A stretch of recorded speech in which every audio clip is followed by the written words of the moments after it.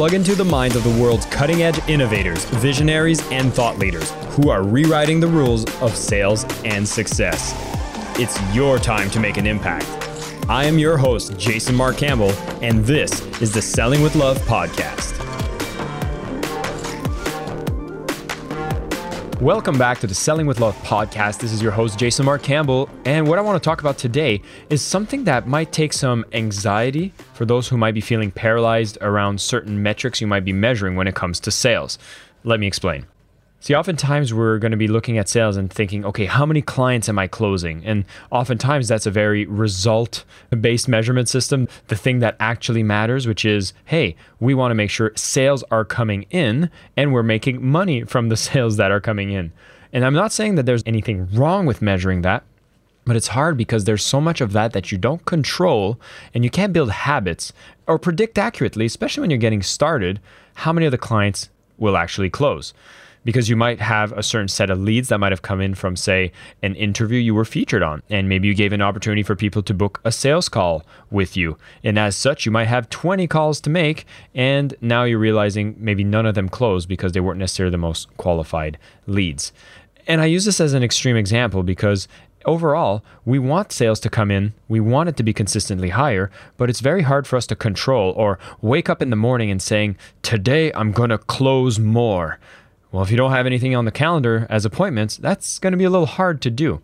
So what is it that is within our control, and what kind of habits can we build that we can measure and we can know that over the long term, this will give us the ideal result that we want?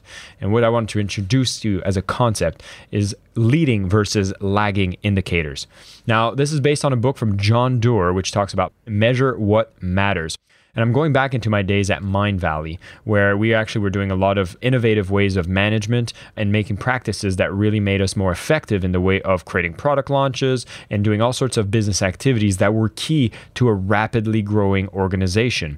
And it works the exact same way if you're directly involved in sales. And what we realized, just like closing clients is very, very important, it is what you call a lagging indicator, meaning you can see the results of that based on all the other actions that would have happened before. But I can't just turn the knob up on closing clients without understanding that there's so many more actions that needs to happen. I mean, am I driving the right kind of traffic? Are they booking appointments? Am I doing my marketing correctly? All of those get in the way. So what does a leading indicator look like, and how could I use that to make much better habits and being much more effective in bringing the end result that I want?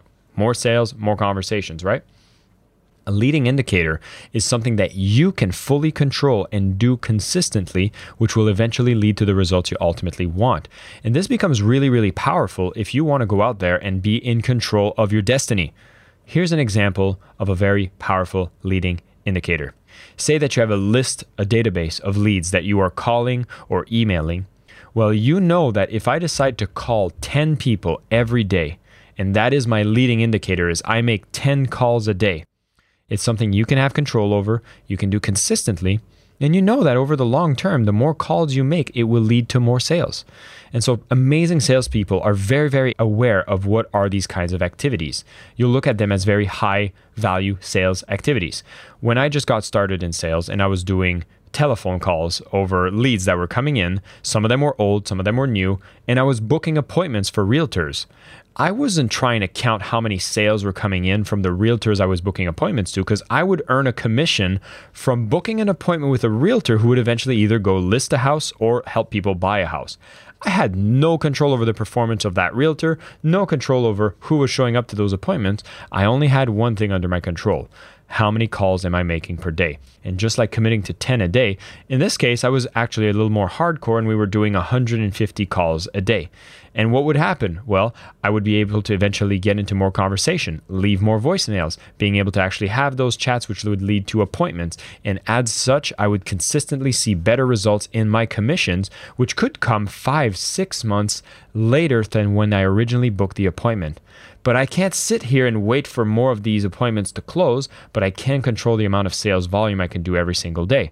So the question I want to throw out to you is, what are the key activities that you can do based on the size of your business that you have full control over and you know will bring more results that you're looking for in terms of business revenue, business growth, or whatever your most high priority metrics are right now?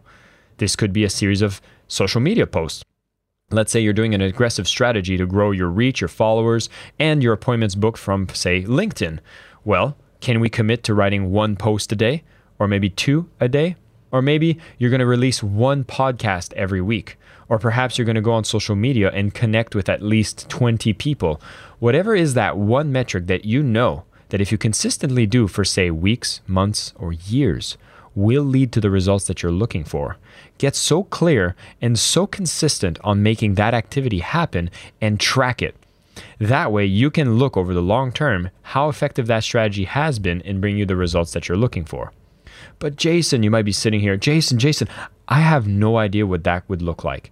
Well, let's bring it back to the absolute simplest, is if you have a problem with generating sales and revenue, it either has to do with traffic or conversions, which means what are we doing to gain attention? What are we doing that build that trust? So do we have enough people that know that we exist and that we offer our products and services? If not, a big priority of yours is going to find what are the key activities that I can do so that my awareness is bigger. This is where social media platforms can play a big part. This is maybe reaching out to other persons for potential contact. Maybe that's you joining social media groups and interacting with people. Maybe that's you finding lists of qualified leads and connecting with them on social.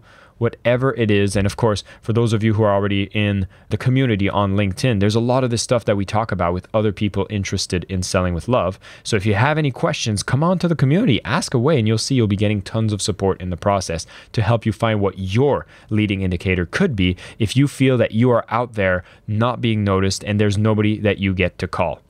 Now, say you do have a lot of awareness and there's a lot of people that are maybe engaging with you, or you have an email list, then we start talking about what are some of the things that make you earn the trust, right? So what are the times that I can book appointments? How many times am I reaching out to people, starting conversations with existing prospects? How much am I following up with people in my sales pipeline? And am I making 20 touch points every single day? Sales activities, right?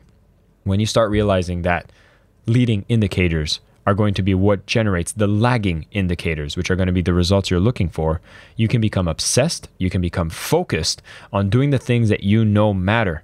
And as such, you get to grow your business, make more sales, be effective in the process while you know what activities bring you the most results. And again, if this is making sense to you, great. If this is making sense to you, but you don't know which indicator you should be focusing on, link in the show notes for you to come to our LinkedIn community and be bold enough to ask for help.